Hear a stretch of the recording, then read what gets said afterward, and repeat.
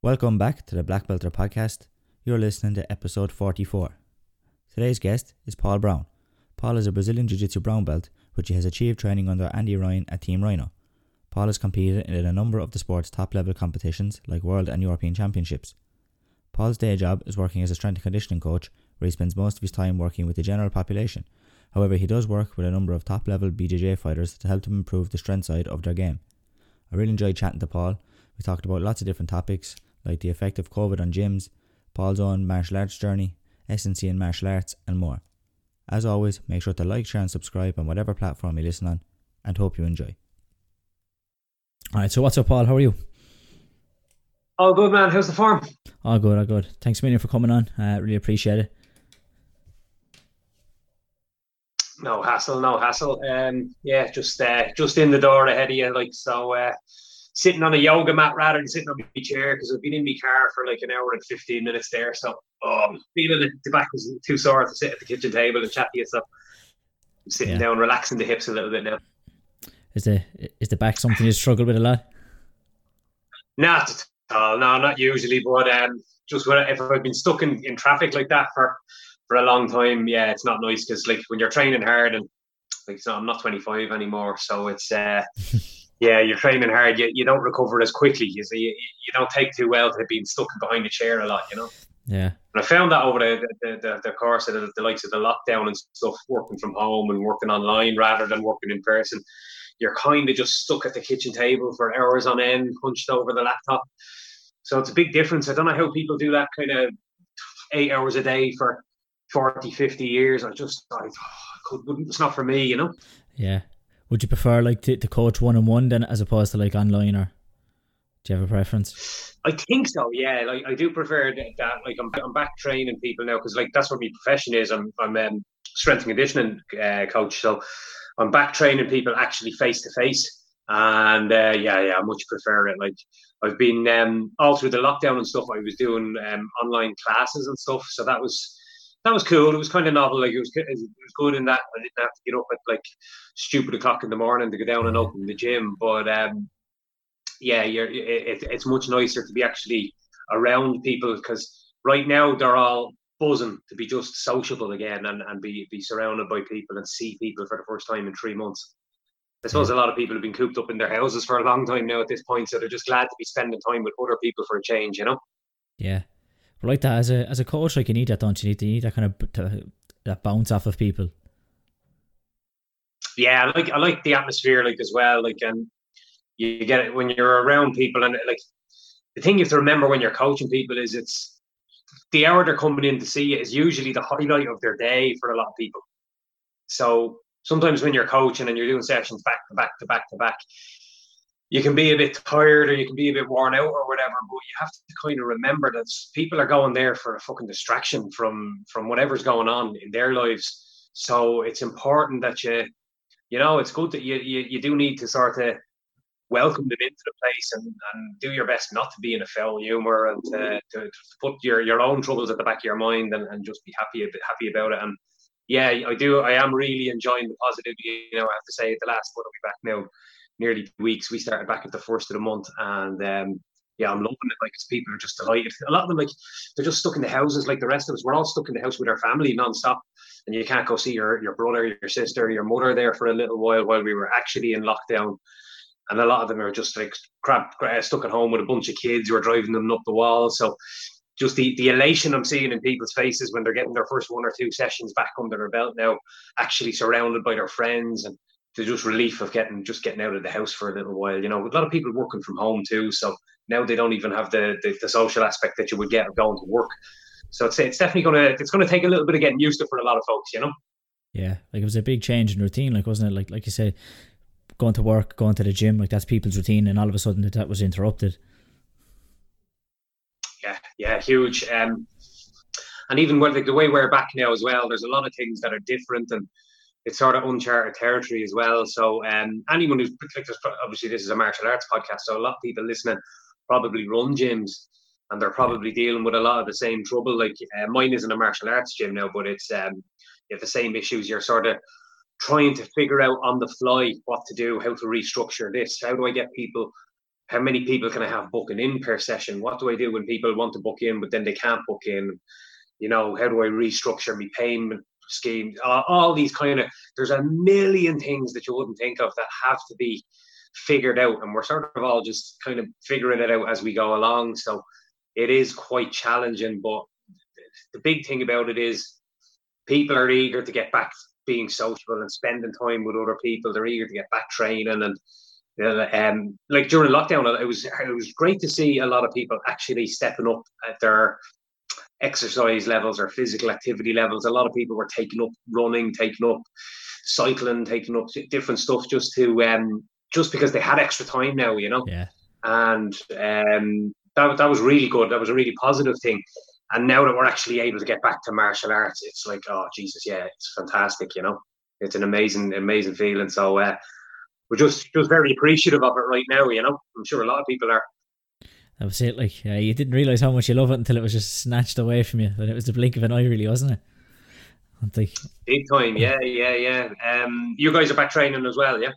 Yeah, we went back on I think it was 29th, the first day, pretty much the first day we were allowed back. I think it was the 29th, the first day we were allowed back. We were back.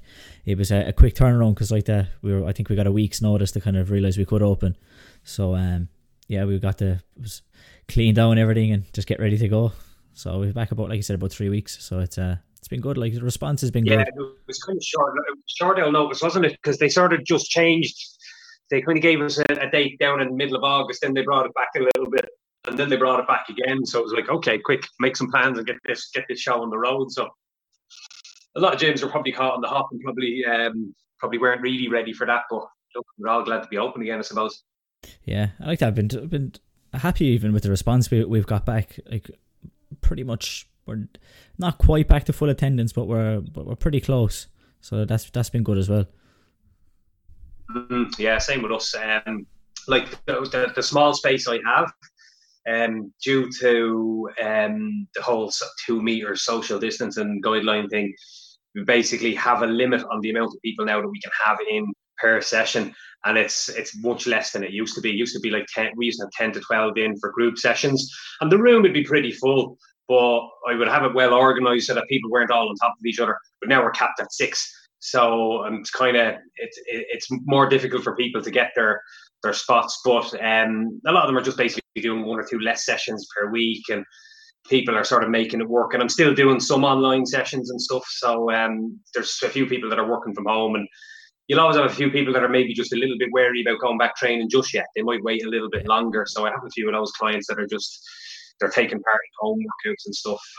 Some of them are doing one right now. Actually, I pre-recorded a yoga session for them, so they're slogging away on that right now as we speak. We'd usually be doing a live one roughly around this time on a Tuesday night. So yeah, it's good. Everyone's sort of figuring their way back into it, Yeah, definitely. But like, so then, like, how what's your kind of background in martial arts? Like, when did you get into jiu-jitsu and stuff? Like, what's your own background there? Okay, I'm quite a while at it now. Like, I'm doing jiu-jitsu. What am I now? God, it's probably 9.5, nearly 10 years possibly, or thereabouts, or about the whole martial arts thing anyway.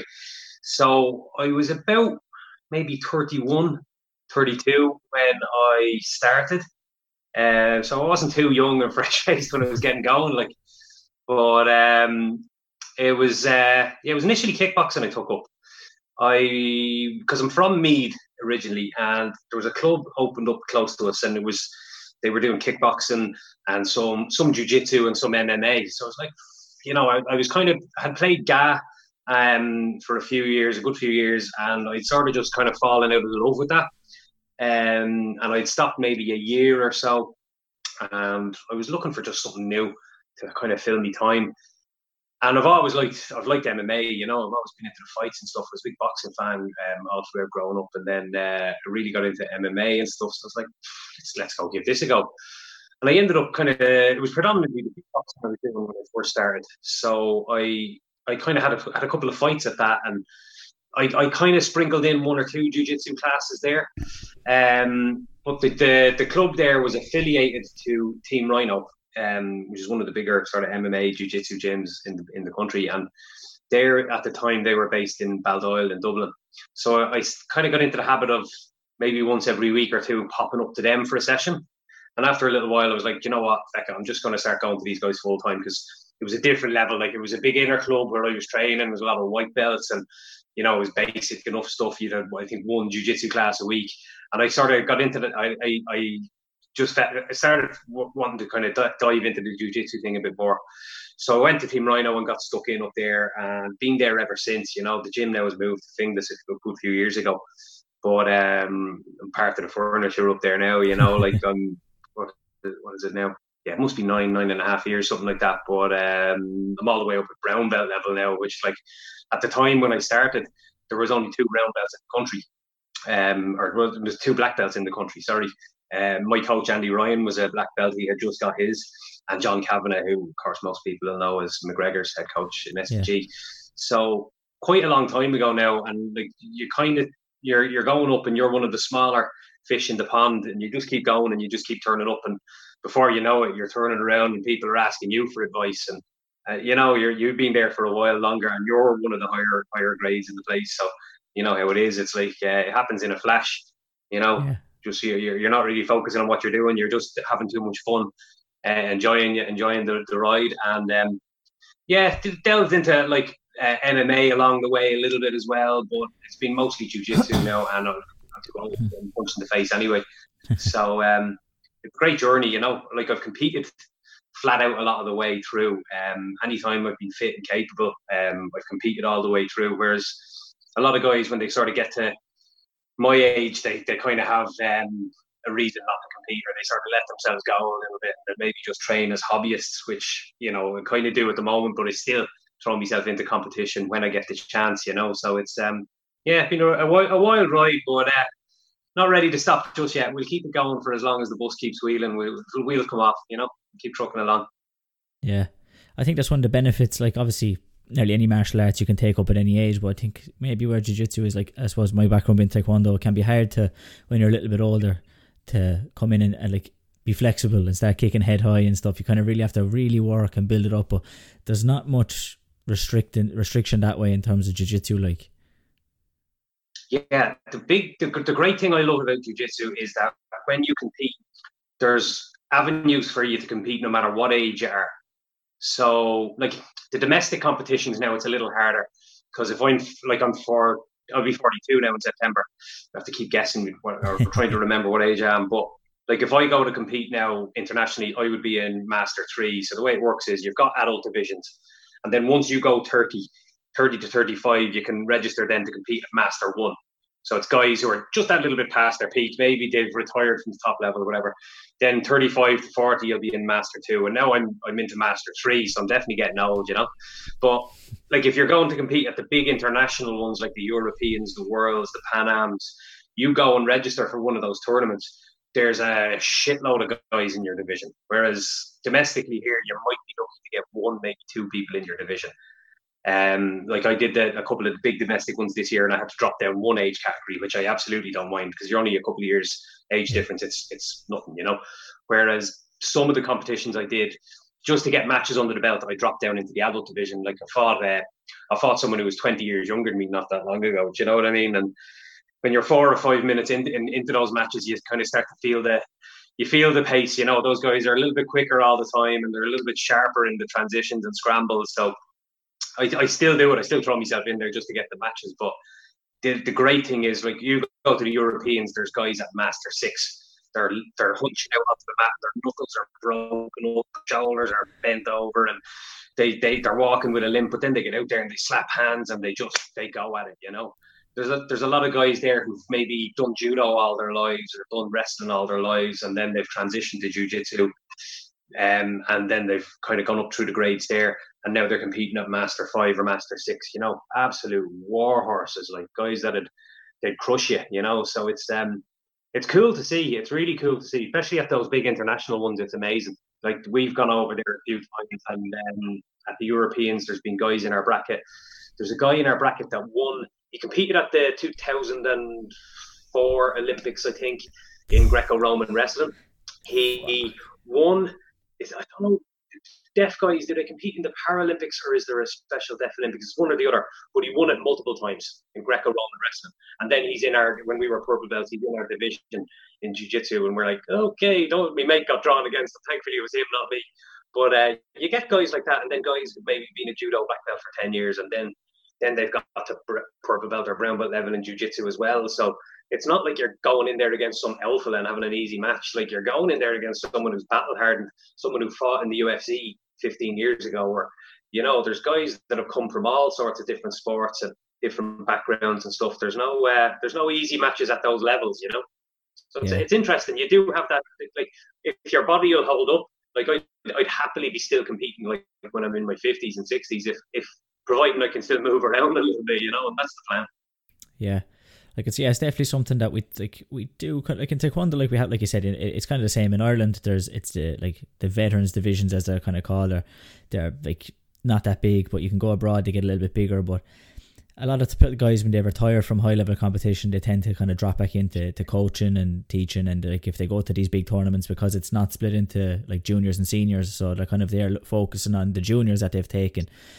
But like, it would be nice, I think, maybe see some of those like top level who are top level competitors, but then if they still have an avenue to compete in high level, I think it'd be good. I think it's something that maybe could be done a little bit better, I suppose, in taekwondo, like, because like that, why not stay going?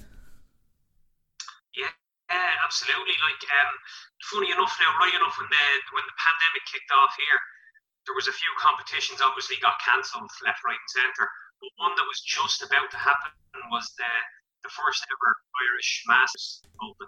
So they had set it up. I think it was due to take place in March, maybe in Limerick, I think, from what I remember. And they had guys register from the UK and flying in from places. It was just, you had to be over 30, and they had all the Master 1, Master 2, Master 3. There was no adult divisions, just Master divisions. And it would have been great, because in England they have one. They have the UK Masters, which started, I think, 3 years ago. And it's on every September. And I went over a couple of times, and it's a phenomenal day out, because we all sort of know each other. Like, when we compete, when we go to the Europeans, you'll know the 2 or 3 English guys in the division, because you'll have met them doing the London Open, or when you go to the Paris Open, you get to know the guys on the circuit. You become friends. You keep in touch over Facebook. And then when you go to the UK Masters, it's great out fun. Everyone just knows each other, because you've got all the guys who were doing it a few years, and the guys who all run gyms, all the black belts and brown belts, they all register, and it's a real cool social occasion. You fly over the night before, you hire a car, you drive down to the venue, and you just hang out all day, watch some good matches. Everyone has a laugh, has a coffee after their match and a chat, watches a few more matches, and then flies home. And it's an interesting day out, So I'm hopeful that they can get that back up and running once kind of tournaments and stuff, if and when they do get back up and going, because that'd be real cool. Nice to have for us our lads to have a day out as well, Yeah, like you said. Well, what else would you be doing? Like, yeah, a couple of days doing what you love, watching what you love, Like, there's worse things. Yeah. Well, I was just talking about that with a friend there the other day. He doesn't really compete a whole lot. And we were kind of saying to him, look, the next time we go to the Europeans, you just come with us. Because when you go to the Europeans, it's just great fun. You're over there for a couple of days, and you train really hard. Like, the improvements you make in your game while getting ready for a big international tournament are great, because it forces you to get the head down and pinpoint some stuff that you need to make improvements on. Train hard, put in the hard sparring, get yourself in great shape. And usually for us now, the Europeans are in January. So what it does for us is it makes us kind of look after ourselves throughout December. So you don't come out of Christmas fat and out of shape, which is great.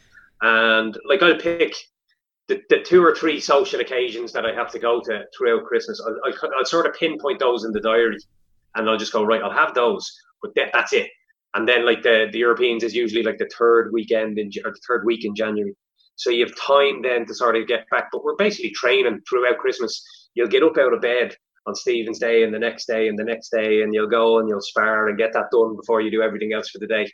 And you start the new year in a sort of a positive frame of mind, rather than being hungover and depressed like most people, And we were kind of saying to our mate the other day, you should come with us, because when you go to the tournament, it's a couple of days away, and you get a little bit of sun in January, so it's something to look forward to rather than doom and gloom at the start of the year. And you're just you're eating in some nice little restaurants, and then you're just watching some high-level jiu-jitsu for a few days. really, really high level. All the big superstars are there to compete at the adult black belt divisions, and the atmosphere is fantastic. Just a great social occasion as well, And I think that's one of the big things that I'm kind of missing now that all this shit is going on around us. The social aspect of going to tournaments is great.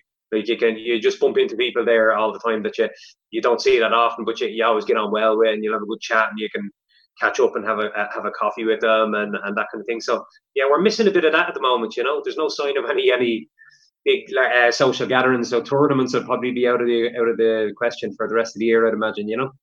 Yeah, I'd imagine like that. Yeah, we were meant to go to the European Championships back in April. And it was when it first got cancelled, I was kind of feeling like, yeah, look, whatever, it is what it is, like, But then it got to it. We'd already been in lockdown for maybe 4 or 5 weeks, and it got to the week we're supposed to be there, and it just kind of hit. It was like, I should be. It was meant to be on Slovakia, so I should be in Slovakia for the week competing and just, like watching high level matches, just and like you said, meeting people, like meeting kind of friends from the other countries and all this other stuff. Like you just miss it, like. Big time, yeah. Like I'm missing it now. Like I was kind of like you. I was like, sure, look, it's grand and whatever. But I'm definitely sort of just getting that itch, that urge to compete now. Like I was watching. There's been some grappling events on there the weekend just gone. I was watching on Fight Pass. I was watching Polaris. They had a sub only show on, and the week before Grapple Fest guys had one on in the UK. Now there's no spectators, but it's just some high level matches, submission only matches. And I was watching them and I was like, fuck, I'm kind of missing that little, that the butterflies and the adrenaline and just preparing for a competition and stuff. So, and there's not really one on the horizon now either. So usually I like to kind of know when my next one is. So it gives me a little bit of focus in my training. So, like I've spent the whole lockdown working hard and training hard and just focusing on some other stuff, it's been great. I put the time to good use, but yeah, I do just miss the excitement of just having something coming up. You're 4 or 5 weeks away from this big tournament, and then all of a sudden it's only 2 weeks away, and the sparring's hard, and you're pushing yourself to spar with the better guys all the time and get out of bad positions rather than just sandbagging in them. And all those little things, I'm definitely missing them, and I think it's like that's like a personality trait that most competitive athletes probably have. Is just you kind of sort of have to feed that little demon in there that just wants all that those things, So yeah. Missing that big time. Yeah, cause that's where as I've been competing, is like the time I've been competing is pushing on. Like even though I'm not that old at all by any means, but like that's what I love more and most now is that like you said, the warm up, the putting the gear on, the gear check, that type of stuff. Just the buzz, like the anticipation to stepping onto the floor. Like that's where I get most of it. Like there's you need that every so often. That process is just, I love that. I love competition day. I love just the challenge of trying to keep your cool and trying to focus and prepare yourself, like, just mentally as well as anything else. The physical stuff is grand. Like, I mean, I do it for a living, so I know how to put a plan in place to get myself in shape, but I know how to train so that my body feels good on competition day and whatnot, and I can perform. But the big challenge is the mental side, and like, are you going out there too relaxed, or are you going out there too amped up? You've got to find that right balance, and that whole process of warming up properly without burning out, not getting too anxious, dealing with all of the nerves and the butterflies, and I love all of that, and I get off on that like big time, that's one of my favorite things in the sport. So yeah, I'm missing it big time, but with a bit of luck now, we'll get something soon, but might not be for the rest of this year, Yeah, it sucks, and like being out of competition for a while sucks. I think it was the year before last.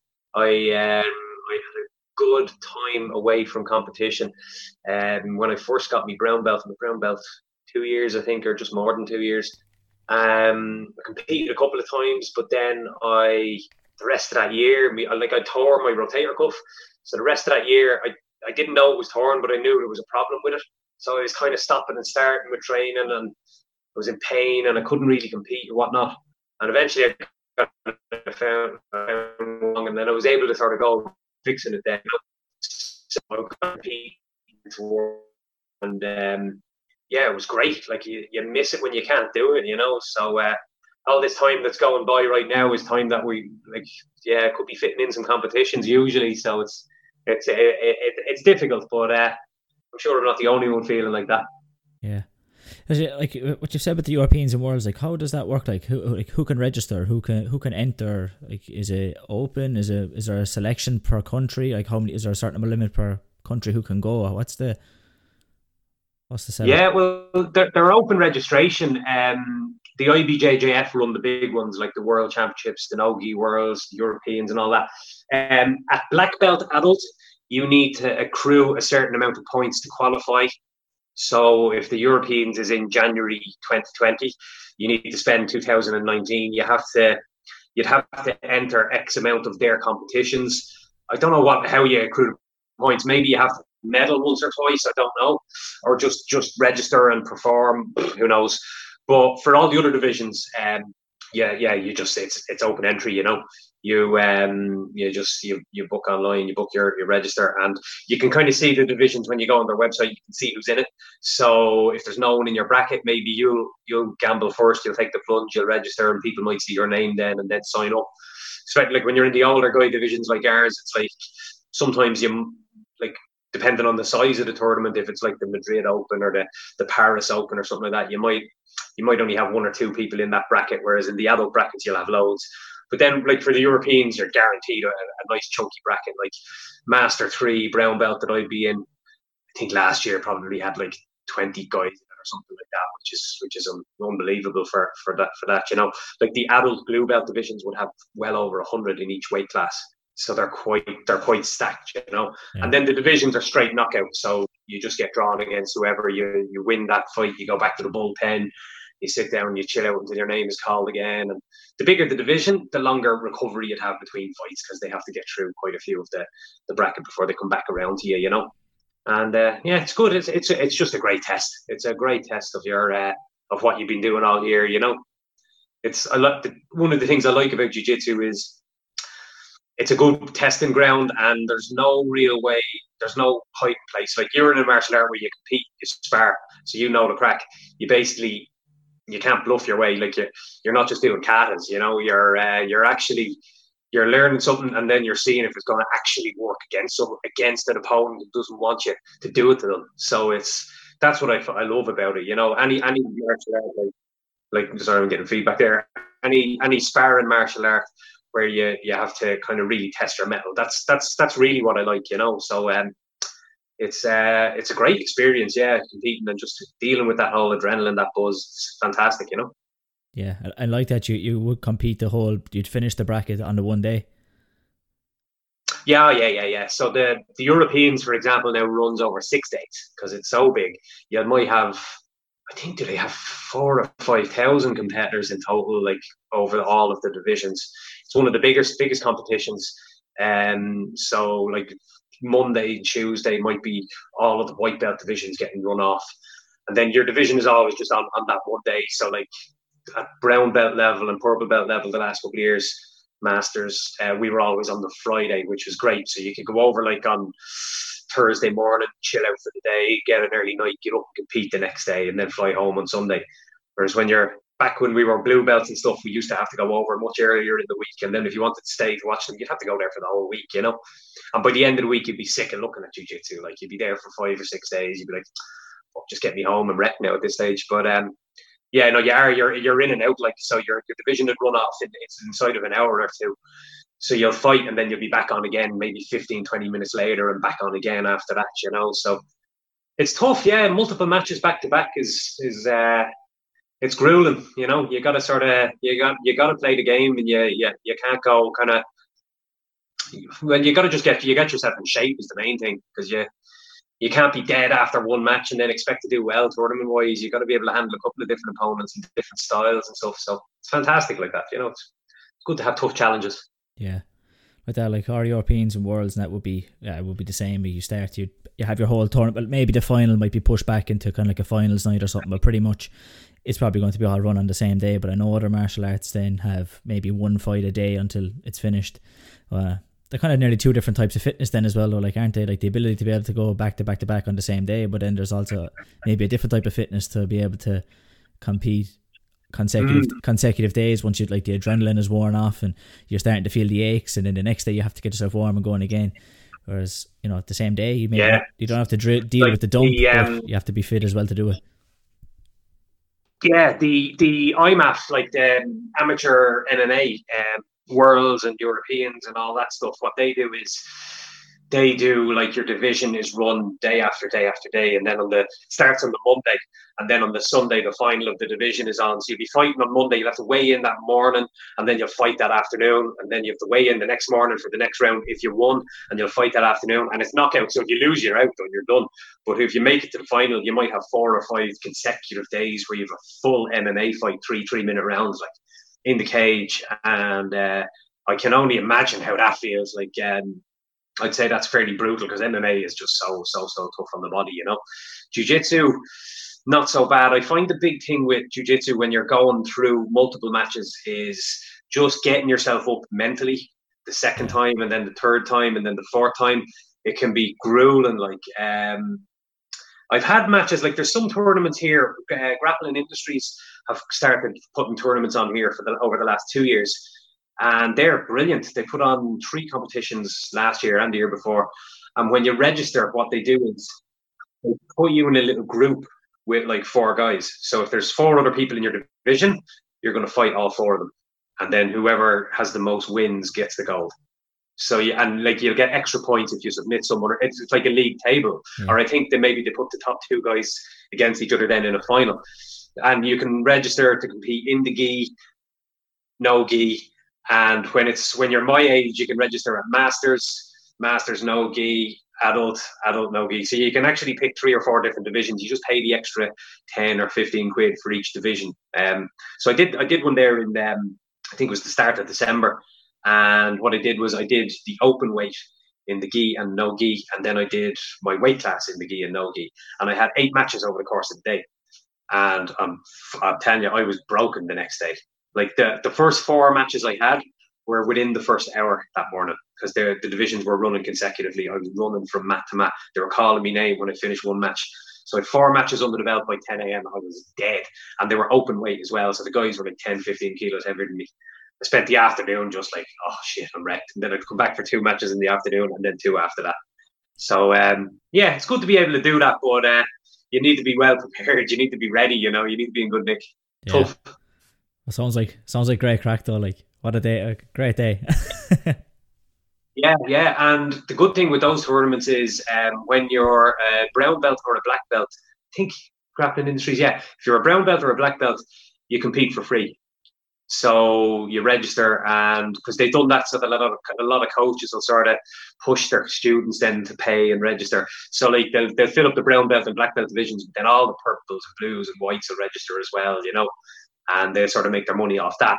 So it's really good, yeah. So you get matches, you know, and you can sign up and you just don't have to pay a penny. So that's a nice novel sort of way of doing it, and fair play to them, you know, because the big ones, the IBJJF, like if you're registering to compete with Europeans, the registration fee alone it's about €100, and then you also need to be registered with the IBJJF for the year, the membership, and that's about $40 or something like that. So, you know, it's a bit of a money racket. So it's nice that once you reach sort of brown belt level, that people are giving you shit back for free. Like it's quite cool. I won't turn that down, you know.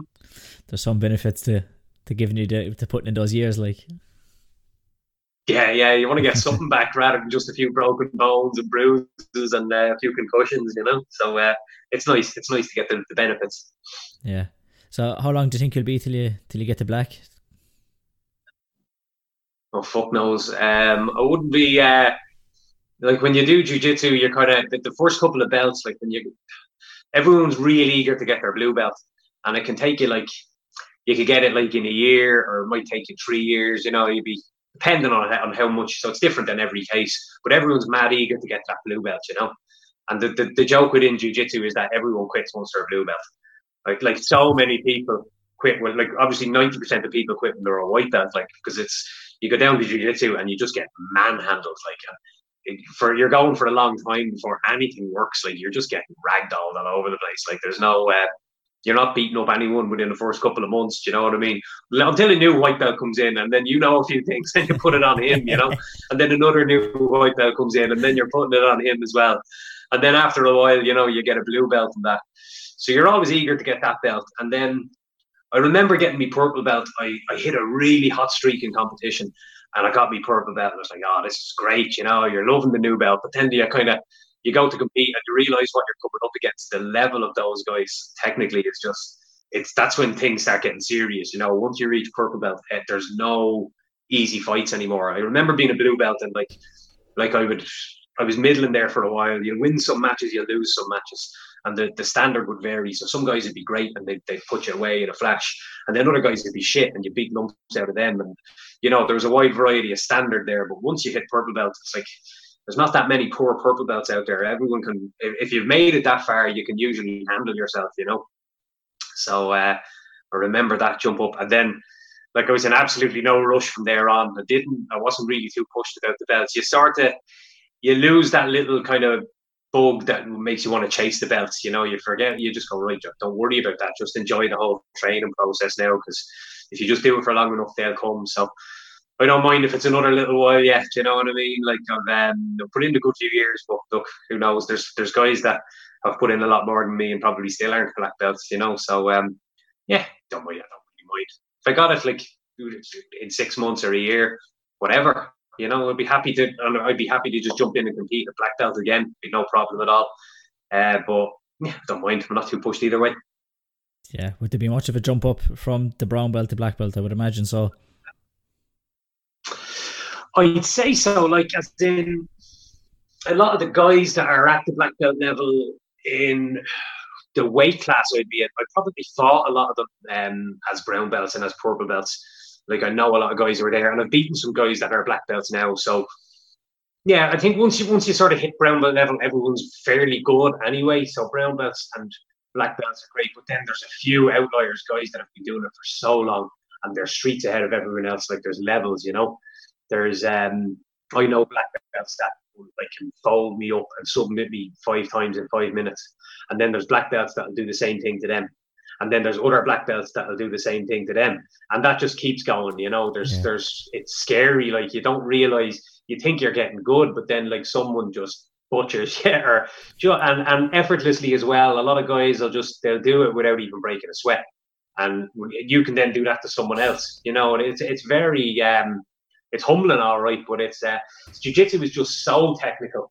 And the way that, you're always learning new shit and discovering new shit or figuring out, oh, wow, I didn't realize I could do this from here. And now this opens up 8 different things that I can do from that position. And it's like Pandora's box. Every time you do something or figure out something new, then that opens up another different avenue to your game. So there's guys out there that have been doing it their whole lives, and they could just, they could tie you up like they're tying their shoelaces. They can do it with their eyes closed and without even thinking. It's crazy. So, at the highest level, there's some absolute scary guys out there. But look, jiu-jitsu it's a competitive martial art, so you kind of have to. I've always been anytime I've got a new belt, I've always been eager to go and compete at it. And a lot of guys get their new belt and they shy away from competition. I'll wait a while. Maybe I'll wait 6 months. Maybe I'll wait a year before I dip that water. But I think I've always competed within a few weeks of getting me new belt. I remember when I got my purple belt, I competed a week later. I jumped up 2 weight classes and I moved down to compete in the adult division just to get a couple of matches in and see what the level of those guys was like. And it was really, really good. And you sort of have to just throw yourself in there, just get the first one out of the way, and then the next one, and then the next one. And all of a sudden, you start sort of feeling comfortable in that deep end of the pool, So it'll be the same when black belt comes around. I think I'd be eager to get going and see, can I get a match up against some really, really, really high level black belt who's well known, and then just perform perform well, test myself against them. You can't get hung up on, oh shit, I might lose, because it's not like MMA or any striking martial art. It's not going to get me head kicked in and get a massive concussion, So you get in trouble. All you do is you do that, you tap, and there's your ejector seat cord. So you're good. So it's a good test, I don't think there's anything to be worried about. Just I'm looking forward to it whenever it does happen. Yeah. Like we see that a lot in taekwondo. People even they get to like their grandmother competing as colour belts, but they get the black belt, and sometimes they'll kick the can down the road. Right, I won't compete the first competition. I won't compete this time. I'll go to the next one. But then there's the next one. There's always the next one, and then before you know it, they stop competing. Whereas the people who stick around and are the ones who go just straight. Sure, look, I don't care. Like you said, I don't care how it goes. I'll just jump in and just get stuck in when you can as soon as I can. Yeah, like I'm very lucky in that where I train. Like there's a lot of gyms. If you walk into a lot of gyms wearing a brown belt or a black belt, they might have a black belt coach, and then that'd be it. And the majority of people in the gym might be blue belts, one or two higher belts. That's the vast majority of gyms. Where I train, I think we have the most black belts per single gym in the country. I think we've got at least 15 now in the whole gym. And like as I was saying earlier, when I started, there was only 2 in the whole country, you know? Yeah. So there's nights when you'll go down to the gym and there might be 5 black belts on the mat, 5 or 6 brown belts, 5 or 6 purple belts. And then there might be 1 or 2 white and blue belts. And you just feel sorry for those poor motherfuckers because they're just getting passed around the gym all night, you know? So I find that like if you're training for a competition, if I go into the gym, I'm very lucky in that there's a lot of those higher belts are similar weight class to me. They're within maybe 8 or 10 kilos of my weight. So if I'm training for a competition, I can go in there and I go, right, we're doing 8 rounds of sparring tonight. And I can just make a mental note of who's there, who's the black belts and the brown belts that are like 75 kilos. Right, I'm going to get a round in with him, and I'll get a round in with him, and I'll get a round in with him. So if you're doing that repeatedly and you're making yourself do that, you know, a lot of people can sort of do it the other way. I'll avoid him and I'll avoid him, and they'll pick the lighter rounds, the easier rounds. But I just don't have that trait really in me personality, especially if I'm competing. And I know there's a competition coming up, and I know I'm going to have to fucking do it in front of people. I might as well do it in the gym and get it done. So I force myself to go with those really good guys that are going to give me a hard time. So then when you go to compete, that's like this guy is there's three guys that I've been doing my with for the last few weeks, and it's great, you know. Like a couple of me mate, like I'm barely back training jiu-jitsu at the moment, but I'm training with a couple of mates because we're all fairly flat out busy, so we're sort of meeting up and training little sneaky private sessions, and the guys are just animals, you know. One of them's a black belt, the other guy's a brown belt, and we're all training since day one together. And it's be the hardest rounds you'd get anywhere, anyway. So it's like once you're doing that all the time, you're being honest and putting the hard work in with those guys. There's nothing really to be too scared of once you go into competition, you know. You just got to prepare properly. Yeah, once you have belief, I suppose, in your preparation and belief in the people you're training with, then the competition becomes easier. Yeah, that's a lot of people do that. Like I said, they call themselves maybe in the gym, they sort of sandbag, they pick the easier rounds, and then they'll just constantly do that, and then maybe, you know, they'll get to a good position during the roll, and you can sort of find positions where you can rest a little bit. And, you know, I've got this guy tied up in my half guard now, he's locked up, he can't pass it, but I'm going to wait it out here a little bit. Maybe I'll sweep them with 10 seconds to go, rather than, you know, forcing themselves, really push the pace on the round. And if you're competing, I think you need to do things like that. You need to go on the front foot. You need to put yourself in bad positions and then force yourself to get out of them. There's a lot of subtle things that you can do yourself to really sort of bring your game on and get ready for competition. I think a lot of people sort of, they lie to themselves and they skip that, you know. Oh, I went to the gym and I did 10 rounds. Yeah, but what were the 10 rounds like? Were you keeping score? Like if I'm in there and I'm rolling, I'd be going, right, this guy has me swept. If this was a match, I'd be 2 points down. There's 2 minutes left. I have to get out from this bottom position now. That clock is running out, you know. I'll give myself little challenges like that. Particularly when I'm training for a competition, that's when I'll really kind of enforce those sort of things on myself. And yeah, a lot of guys just don't do that. They sort of coast through their rounds, just clock up the minutes and not really make them as valuable as they could be, you know. And I think that's a big problem for a lot of people, because that'll make you nervous when you go to compete. You'll be nervous and anxious then, because deep down you'll know you didn't work as hard as you could have. I think that's why a lot of people suffer with anxiety and nerves before competition. Whereas if you've done the slog properly, honestly, you can tell yourself when the nerves start and the butterflies start, it's okay. It's be cool, be calm. You've done this, you do this all the time. It's important to do that, you know, especially if you compete. Yeah. Do you have a preference, gi versus no gi? I like watching no gi because it's more exciting to look at. The gi stuff can be very, unless you really understand the intricacies of it, it can be a bit like dull to watch. But playing it, I love training in the gi because I'm a bit older now and I don't train as much. Like when I was younger, I used to sort of train. I'd be on the mat 6 times a week, so you get to do a bit of both. And I was doing a bit of MMA and stuff, and you get to play with all of them. Now, me training time is limited. If I'm on, like at the moment, I'm on the mats twice a week. I would have that usually between 3 and 4 would be the most my body could really handle before I start breaking down. So you sort of have to pick one or the other if you're going to compete. So it's nearly all gi that I train. It's a very different game because you're using the jacket and the sleeves and the pants, and there's so many different guards that you can use and submissions that you can use in the gi that are just not applicable whatsoever in no gi. You know, a lot of it does cross over, but there's a huge amount that doesn't. And so you sort of have to, you pick one horse and you ride that horse if you don't have time to ride the two of them. But I find that when I compete, like that competition I was saying earlier, where it was 8 matches, the vast majority of those were no gi. It didn't go well because I wasn't training any no gi, so I was all over the place. I was like a fish out of water, you know. So I do prefer training in the gi, I have to say. But you get this shit, you get the knuckles are all smashed up on your fingers, and they look like they're after being through a mincer. So you pay the price, you know. Yeah. I can't remember. Was it a Joe Rogan episode? I can't remember. I was watching something recently and they showed the same, like the knuckles, and they were in pieces. Yeah. Yeah, and I found just because usually you don't feel it, because if you're doing it week in, week out for years, they're just calloused and you don't feel a thing. But there, whatever it was, 3-4 weeks ago when we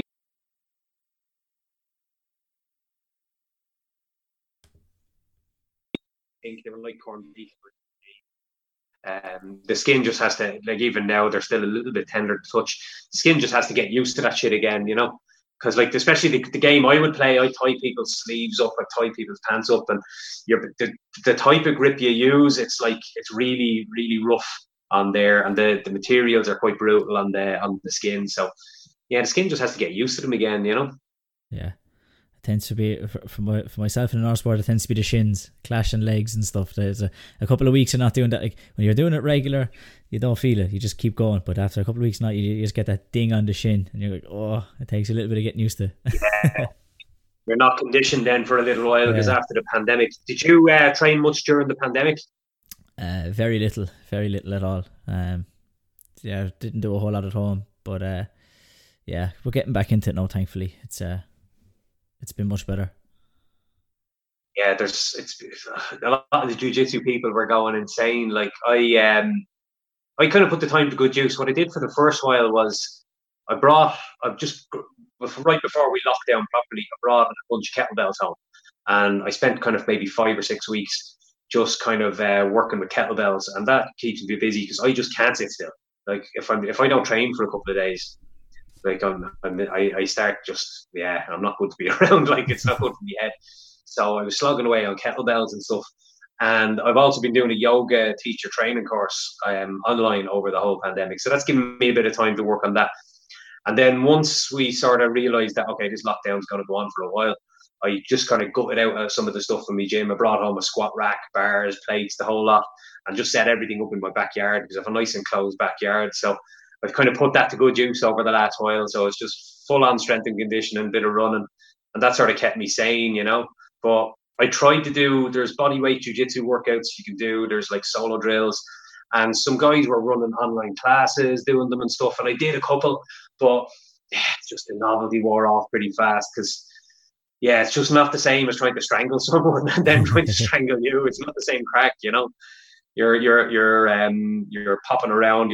There's a punch bag out there with a gi jacket wrapped around it, and there's a load of drills you can do with it. But once you've done them a few times, the novelty's gone, you know. So everyone's just glad to be back actually doing what they love rather than faking it, you know. Yeah. So like when then did you kind of start to really combine your strength and conditioning kind of background as well with the Brazilian Jiu-Jitsu? Was that kind of always, was it something you kind of, once you started Jiu-Jitsu, that kicked off kind of straight away? Or? Yeah, well, I've been doing it for a living sort of most of my adult life. Long time now, 20, over 20 years I've been doing it for a living. More seriously, I've been self-employed in it for the last maybe 15 years or so. So running my own gig and stuff. So the majority of people I would train would be sort of people, like the age profile of the majority of my clients would be 30s, 40s, 50s. So I tend to deal with a lot of people who compete in various sports. Like there's quite a few of them do like triathlons and Ironmans and stuff. And then just a lot of people who want to be in good shape, maybe have a ropey back or a dodgy shoulder and stuff. So I kind of transitioned there a couple of years ago to sort of training jiu-jitsu athletes as well. I got a few guys who were run as guinea pigs for an online program that I did in the run up to the Europeans a couple of years ago, and it was great. So since then, I've been training guys remotely, like as in like online clients and stuff, like jiu-jitsu guys, predominantly guys like myself who compete at masters level and have injury issues to deal with, and kind of keeping an eye on how much volume they're doing, how they're combining it with their jiu-jitsu training. So it's really cool, and it's interesting. But I do a lot. Obviously, I do it a lot myself, and that the big focus would be mobility, working around injuries, because we're all injured. We're all injured at jiu-jitsu. Like everyone has a fucked up knee or a bad back or a rotten shoulder. So I find it's great because it gives me a challenge. Then when I'm designing someone's program, I sit down and have a Zoom call with them like this, and I have to go through their list of what's broken, what can we do, and what can't we do, and then I have to put a roadmap together for them. So really good challenge, and I love getting good feedback off the guys. Then guys do well in competitions, and then I get texts. I fucking great. I got a gold medal at the weekend. Thanks for your program. That really helped and stuff. So it's a really cool feeling, It gives me a good buzz. Yeah. So what kind of elements would you have in a kind of BJJ specific kind of program? Would it be just generally your I suppose run of the mill kind of compound exercises, or is there anything kind of specific you have in a program for a jiu-jitsu athlete? Yeah, well, it'll depend on the individual athlete, because what one guy can do, maybe the other guy can't do, So what I do is I pick the major human movements, the primary human movements, which would be upper body push and upper body pull. So I'll figure out what exercises suit that person best to perform those. Maybe it's a bench press, maybe it's not. I'll give you an example now. I was saying earlier, I have a rotator cuff issue. I tore that rotator cuff. So I don't bench press with a straight bar, because that pronated grip puts the shoulder into internal rotation. And this is a problem people from striking sports have always had as well. You get that unevenness in the shoulders. You get that hunch, that internal rotation. So sometimes that bench pressing just causes more shoulder problems than it's worth. So for me, what I do is I do a lot of floor pressing, where you're lying on your back on the floor and you've limited range of motion, rather than bringing the shoulder back here, where that creates a bit of, that's called the glenohumeral glide, where your shoulder doesn't have the movement, so it adjusts itself upwards. I kind of work away with versions that do work for me. I also use a Swiss bar, which has parallel handles, so I don't have to turn my hands over. I use dumbbells and kettlebells for presses. I use push-up variations, loaded push-up variations. So there's a lot that I can do. I don't focus so much on what I can't do. There's certain types of squats that I can do and certain ones that I can't. So the lower body, you'd be doing knee dominant movements like squats, split squats, lunges, and then hip dominant movements like deadlifts, trap bar deadlifts, Romanian deadlifts, things like that. So I figure out for each individual client what would suit you best, like where are your injuries and what would we be best avoiding and what would we be best working with, and get them strong in all of those areas. Also, a little bit of work on grip. Like I don't get guys to go overkill. A lot of guys do crazy amounts of stuff for their grip, but like when you're training jiu-jitsu, you're already training the shit out of your grip. So what tends to happen is you pick up injuries in the forearm, the muscles of the forearm, the elbows, tendonitis. If you're overdoing it, like if you're going into the weight room and doing 4 or 5 different grip exercises, it's like you're compounding the issues you're already creating when you spar. So I do a little bit of work for grip on a lot of guys.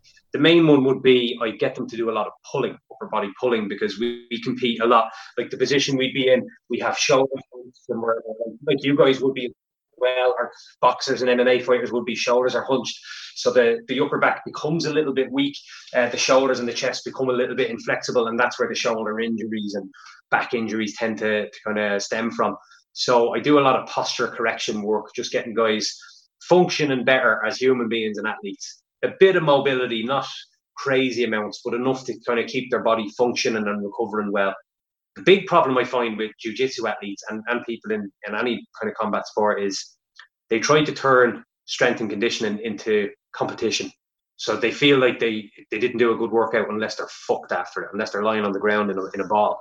Whereas it's not, I don't really train that way myself. I train to improve the structure that I have. And when I'm on the mats, I put the hard work in and I'm dead after rolling. But when I'm lifting weights, it's not the same. I'd lift heavy-ish and I try to get myself stronger, but I want to leave a little bit in the tank so that when I go to roll the next day, I'm able to roll. You kind of have to find the right amount and work with that and not go overkill, especially as an older athlete. That's a big issue for people. Yeah. Yeah, it's funny you kind of said that as well. I read only something, he's a strength and conditioning coach and PT. He's from Taekwondo himself, but he had something on, I think I saw on his Instagram page, like if you're an athlete, you nearly need to work on, in the weight room, work on your 80% repetitive max, right? 80% repetition, give your 80% efforts, and your max efforts in reps and stuff, that's for sport specific. You need to work at like 80% in the weight room. And yeah, a lot of guys they just kill themselves in the weight room, and they do crazy difficult circuits. A lot of guys watch The Ultimate Fighter too much back in the day, and they see these guys killing themselves on the old airline bike and doing mad circuits and puking into the bin in the corner of the gym, and they think that's what they got to be doing, but it's not really. And especially if you're over 30, your ability to recover, like your training capacity is like a pint of water. There's only so many times you can spill some water out of it before it's gone. So you've only got X amount of water you can spill before the week is over. And you don't want to empty that jar completely. So that's what you got to do. You got to prioritize your sport specific training. So if you're walking into the gym to spar and you're exhausted and you're sparring at like 50% of what you could be doing, you're not really getting your body conditioned for those high intensity sparring that you're going to be doing when you compete. You need to be able to go in and you need to be able to spar and feeling good. You need to be able to step up through the gears and put a hard pace on people and withstand that pace. So your strength and conditioning should complement that. It should fix your weak spots and get you a bit stronger, get you a little bit more conditioned, but you should be putting in the majority of your hard work on the mats. But a lot of people sort of forget about that. They think strength and conditioning should be absolute murder on your body, whereas I don't, because I don't recover well if I do it that way. I've learned all these things the hard way over the years as well. You figure this out pretty soon. Yeah, supplementary work, I suppose, is what it should be recognized as. Yeah, absolutely. Yeah, I find yoga is great as well. Like, I don't do huge amounts of it. I do short amounts of it most days, but it just helps you recover a lot because, especially our sport, it's quite compressive. You have people lying on top of you, and then when you're lifting weights, you got a bar on your back. You're lifting heavy deadlifting and stuff. So there's a lot of compressive force throughout your spine and your joints. And we're being folded up in all sorts of different angles when we're rolling in jiu-jitsu as well. So your body needs to decompress. Your spine would be very happy for you to actually stretch and relax and work on your breathing and open up your thoracic spine and loosen things out a little bit better. Like, I'm not crazy on huge amounts of static stretching because you don't need crazy amounts of flexibility for jiu-jitsu, because flexibility on its own is no real use in that type of sport. Like, flexibility is your ability to stretch out while you're passive and relaxed. Whereas in jiu-jitsu, if we're being folded over, we're not passive. We need strength in these positions. So you need to be able to improve the movement quality, but it has to be active, not passive. So mobility drills are great. There's plenty of stuff you can do that's not just relaxed, passive stretching. You can work through plenty of yoga positions, being able to breathe, but being able to move properly as well. So just getting your hips and your spine used to doing things like that in small doses is good. Take care of them, because the old backs are a big problem in jiu-jitsu. A lot of people pick up back problems, Yeah. In terms of condition, you guys probably get a lot of knee issues, do you? Sorry, a lot of what? in your sport, would there be a lot of knee issues or hip? Would they be the main problems? Knees, hips, ankles, that kind of stuff, I think tends to be what tends to go. Yeah, because it's quite ballistic and you're constantly just moving and you're on your feet a lot, isn't it? So those joints are absorbing, like they're absorbing, I think it's about 80% of your body weight through those joints a lot of the time. So it's quite tough on them, especially if you're constantly moving. So over time they do get worn out and they do break down. So same in our sport, you have specific areas of the body that take the most punishment. Like I said, the shoulders, the backs, and the knees just get they get a bit messed up over time. If you're at it long enough, it happens, you know. So they have to be taken care of. I mean, my plan is to still be able to roll in 10 years or 15 years. So, like I said earlier, I want to still be able to maybe compete the odd time when I'm that age as well. So it'll be a nice novel thing to do. So yeah, you got to start looking after them now. Is the thing, you know. Yeah. Like then, how would you go about condition then for BJJ? Because obviously, if you're a stand-up sport, you could practice it. You can train. Obviously, your general cardio base from running or the bike or whatever. But then you have like if sport specific, you could be hitting the bag. You could have your intervals on the bag or on the pads, and that'll train, you know, your condition for striking. But like, what would you do in terms of them for jiu-jitsu for that kind of conditioning? Is it just roll, just sparring, just get the rounds in, or is there anything else like that you would add? Yeah, I find that that's the best way. And as I was saying earlier, if you are being honest in your rounds and picking the right guys and maybe doing little things like starting at a bad position or challenging yourself to outscore this other guy when you roll with him, that can make such a difference, you know. I would do strength work, mobility work, a couple of times a week. Like if I'm at the moment, like that's most of what I'm doing. I'm doing a little bit of jiu-jitsu, but usually when there's competitions on the horizon, it's the other way around. I'll be doing jiu-jitsu maybe 4 days a week, and I might do strength work twice a week, you know. I'll do a light bit of mobility most days, just more to loosen out everything that hurts and that's sore. And I will, when I'm in the run-up to a competition, those kind of 6 weeks in the run-up to a competition, I'll do a bit of low-intensity aerobic work. So that might be 40 minutes of just kind of steady state work where I'm keeping my heart rate at a comfortable level. That's just to build that aerobic base. So you've got your three different systems. You've got your aerobic base, okay, and then you've got your alactic one, which is those short dynamic bursts. And I'm talking like less than 10 seconds. So if you're training those in interval training, you might be on an assault bike or a rower. It might be like a 10-second high intensity sprint, lots of resistance, and you might spend 1 or 2 minutes active recovery. So you can do little bits like that if you need to work on that sort of energy system. Like it depends on the individual. Some people don't need to work on that. They just need to fill up the gas tank. They need to work on the low intensity, the aerobic base. And the middle ground sort of your glycolytic system, it's like your ability to go and stop and go and stop and go and stop. You get a lot of that if you're rolling properly. You know, you'll get your body just conditioned to that. You know, be ready to push that pace when you roll. Make sure you're putting those efforts in. So for someone like me, who's your time is limited to fit everything in, you sort of have to pick what you need to work on most and do that. Whereas if you have someone who's maybe a full-time athlete, you can spend a little bit of time working on everything over the week. You know, you get guys who have the freedom to train twice a day, 6 days a week. Fair play to them, but unfortunately, I've got a job and a family to worry about. But yeah, mostly what I would do is, for me, I just do a little bit of aerobic, lower level energy system work. So I might be on the bike, on the rowing machine, comfortable level where you can speak. But what you're doing there is you're improving your aerobic base, and that improves your ability to recover between fights. When you have multiple fights, that's a big difference. The better your aerobic base, the faster you'll recover. But if we're going to the gym, we're doing 8 rounds of rolling, 10 rounds of rolling, I'll recover quicker between rounds because I've worked on my aerobic base. I didn't have to do lots of really hard puke in the bin type of work. I just had to do some steady state cardio to build that up. And then when I'm doing my strength work, there'll be a bit of dynamic work in there, kettlebell swings, ball slams. So I'm getting that little bit of work on the higher end of that scale. You know, you kind of got to pick and choose your weapons. Running is good as well. You know, it's great. When you're sparring hard a lot, I tend to I tend to gravitate a little bit away from running. Joints are already taking a beating. Like if I'm sparring 4 days a week, the knees and the low back are probably going to feel it. Then if I add in a couple of runs a week, it can be tough. Whereas if I'm doing a little bit less rolling like I'm doing now, running's fine. I throw it in there and I find it comfortable enough. So yeah, it always depends on the individual, you know. Yeah.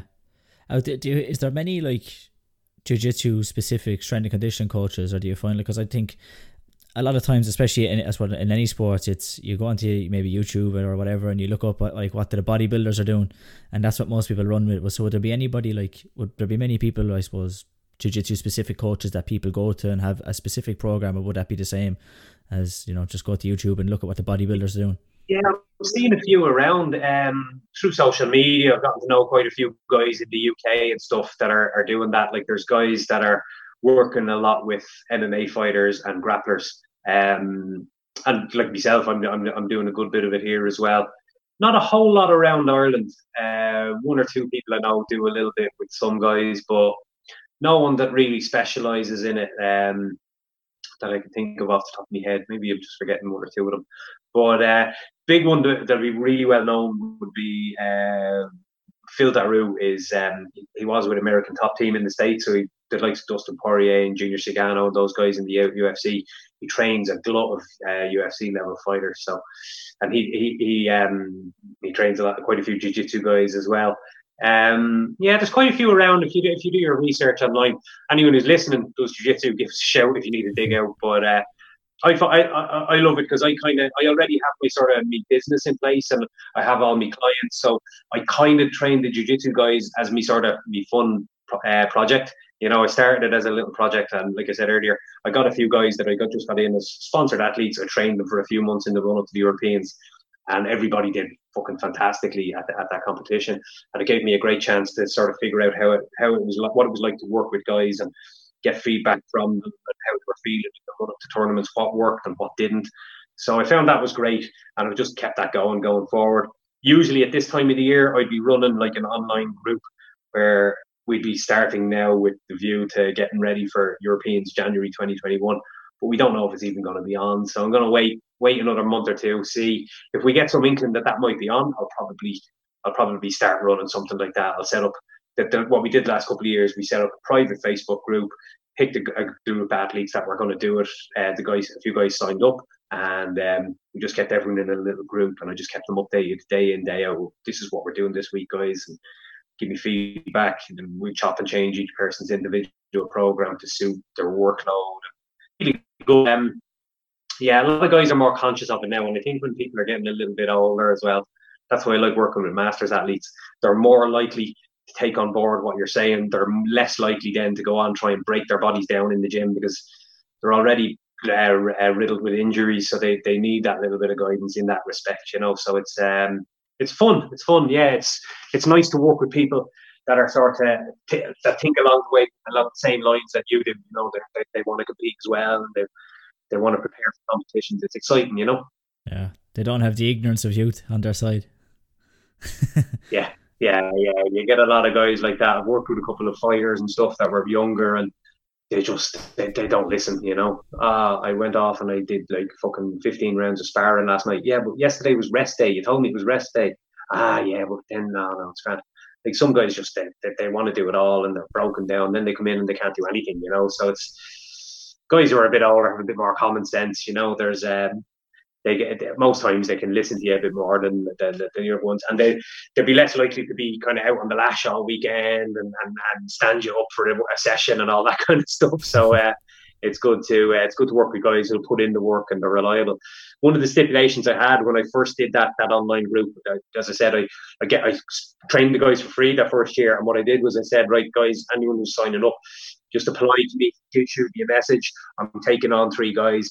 They need to be purple belt or higher, and they need to be over the age of 30, because I wasn't dealing with anyone who was, you know, just young, free and single, likely to just be on the lash half the time and not do the work. I wanted guys who I knew, and guys who I knew would be would be taking it serious, guys who I knew had competed at that level multiple times. So it was good to work with guys who I knew just had that dedication. They'll be there trying to win a medal, so they're going to do the work if I work with them, you know. And coaching's a two-way street. You need guys that aren't just going to take a workout off you and do it blindly. You need to kind of go back and forth with them. They'll tell you how they're feeling and how they're recovering. Like, what can we change here? What do you like here? What's working for you and what's not, you know? And it's the same if you're coaching an athlete in any sport as well. You sort of just need that little bit of that little bit of feedback, and you need a good relationship, not just a dictatorship, you know? Yeah. I think even sometimes you see I suppose maybe with the older athletes is that they can be willing to offer that information that maybe younger, it's like, oh, well, they don't want to say I'm not feeling the best today. Like, they don't want to say, oh, I'm tired, or that session was heavy there. Like, it's kind of, you want to have that, I suppose, nearly bravado and say, no, I'm fine. I can handle all the sessions. Yeah, absolutely. Like, you need a bit of honesty and a bit of proper feedback, you know.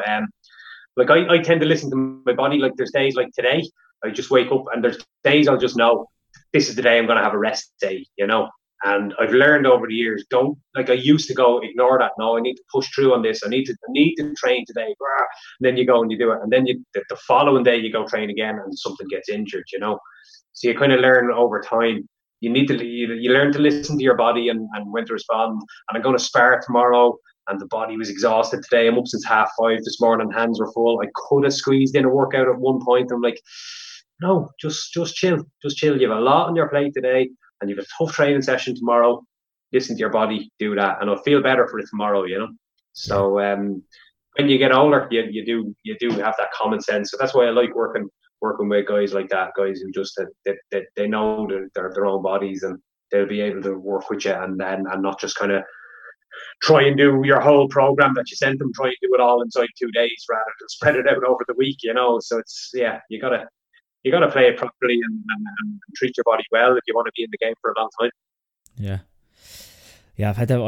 I was only talking to, I had somebody else on last year or the other day, and I was saying to them as well, like, I used to, when I was, I suppose, 18, 19, 20, I could come into it and not warm up and just go straight in, and I could kick into a session, like kick grand or whatever, and no injuries, it wouldn't be a problem. But as I starting to get, like, I'm 25 now, but I was starting to kind of feel that if I don't warm up, it's a fine line. It's like, I could get away with not warming up, I could get through the session, be grand, but if I don't warm up and get loose, it could easily go the other way, and I could be injured. And next thing, you're in a heap for the next week or two trying to recover. So it's kind of like that. You can get away with it for so long, but slowly but surely things start catching up with you. You have to be a little bit smarter.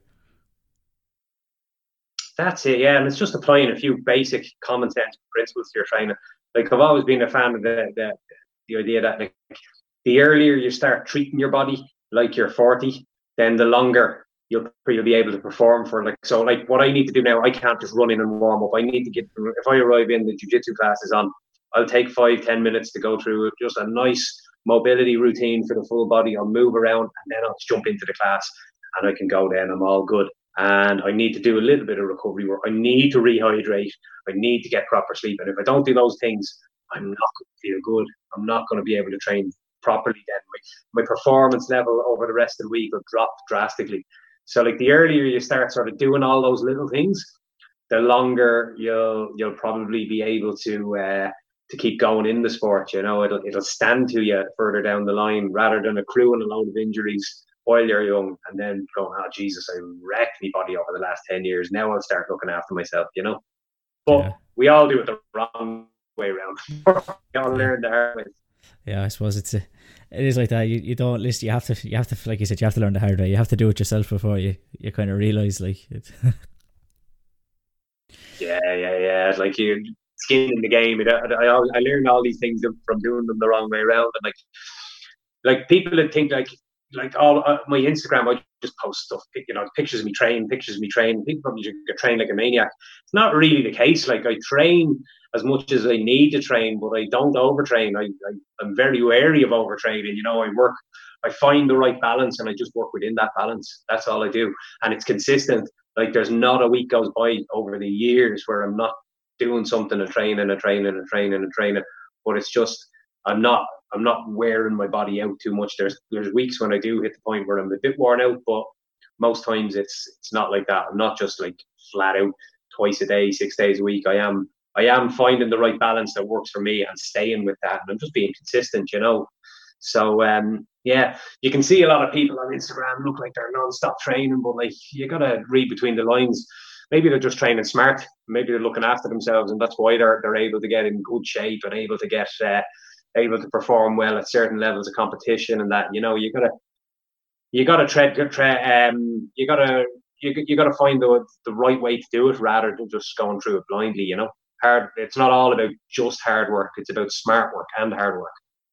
Yeah, I think you can't just get the full picture from Instagram. You know, a couple of videos of what a workout doesn't give the full picture. Even the exercises that somebody's doing, like, it might look ridiculous, or it might look like, oh, it's a game changer, but maybe you don't know why they're doing those exercises and that type of stuff. So, you know, Instagram doesn't give you the full picture. Yeah, and you see some mad shit on there anyway, you know, like it's just a gallery for showing off a little bit, really, you know. So yeah, you're as well off getting your advice from someone who knows what they're talking about. Like, you know, from Taekwondo, basically, if someone trains Taekwondo 3 times a week in, week out, for 10 years, they're going to be very good. Whereas you'll get people that'll come along and they'll try to train every day, and then they get pissed off and bored, or they get sick of it, or they'll pick up injuries and they'll go away for a while, and then they'll come back 6 months later, do it for another while, disappear off again. Those people sort of never really progress. Whereas if you're just like you're week in, week out, sometimes you might only get in once or twice a week. Sometimes it might be more, but if you're consistent and you rarely ever miss a week for years on end, those are the guys that are they're the guys that are just the best. You know, they're the guys that have the most knowledge, the most skill. It doesn't happen by accident. It's consistency it's long-term consistency over short-term intensity. Yeah, definitely. I think actually we'll nearly wrap it up there. But before we do, I tend to ask everybody if they had to pick your favorite fighter, who would you pick? It could be a jiu-jitsu player, it could be, I don't know, a boxer, it could be an MMA fighter. But if you had to pick a favorite fighter, who would you pick? That's a good one. It always changes. I think after the weekend, I'm going to go with Rose Namajunas. Did you see her fighting at the weekend? Yeah. I fucking love watching Rose Namajunas, and every time she fights, I always just go, holy shit, this girl is good. Like, and she's just likeable. Yeah. There's no bullshit with her. Just cut off all her hair, keep it simple. Because people, I think, were commenting on her being real pretty and stuff back in the day. She looked nice. She had a nice little haircut and stuff, and she was just known as that good looking one. And then she just went, fuck this, cut her hair off, keep it simple, live a simple life. Don't get glammed up, don't turn up always covered up in makeup. Just keep it simple. Be a proper martial artist. And when she fights, it's just... The fights she had with Joanna Jędrzejczyk were just amazing. She knocked the fuck out of her in the first one. And the second was 5-round war. And the skill level was great. I can't wait to see her fighting. She's going to fight Zhang Weili. Did you see Zhang Weili and Joanna? Yeah. That was just amazing. She's probably on the list as well. The female fighters in that division, scary. Like Jessica Andrade, who fought her the other day. Like that's a division of killers. Like, and the skill level is higher than it is in a lot of the men's divisions. And I think she's top of the list right now. It changes. We'll see how the fights over the next week go. There's quite a few fights coming up, isn't there? Yeah, there's a fight card tomorrow night, so that'd be good as well. One thing I had forgotten, kind of, because it's been a while since Rose fought. I had forgotten how good she was, and I was like, shit, she's fucking class again. You know what I mean? I just had forgotten because it's been so long since she fought. Everything is just so clean and calm and technical. I loved her first fight with Joanna when she knocked her out, because Joanna was doing the whole intimidation, bully tactics thing. And she just kept her cool. And I remember seeing an interview. She had this mantra that she was saying to herself over and over. It was something along the lines of conditioning.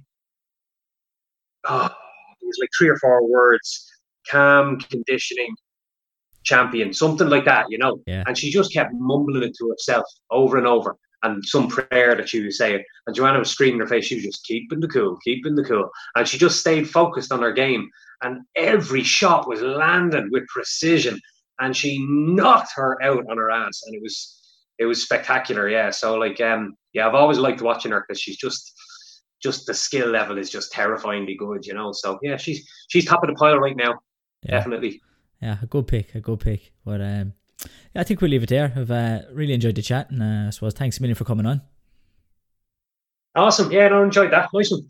Yeah, I am looking to get a few more jiu-jitsu people on, so it was good. You've kind of been the first one, really, I suppose, from that background. Well, I had Gary Rooney on last week as well. He's a bit of a jiu-jitsu background as well. So I love Gary Rooney. Yeah. Big fan of Gary Rooney. We have great old scraps. He batters me a few times. He's a cool kid. But so he was on. So I suppose maybe you could say he was the first, you've been the second. But I'm hoping to have a few more on and get through the martial arts. So thanks a million for coming on. That'd be great, yeah. Yeah. So nice one. Take care. All the best.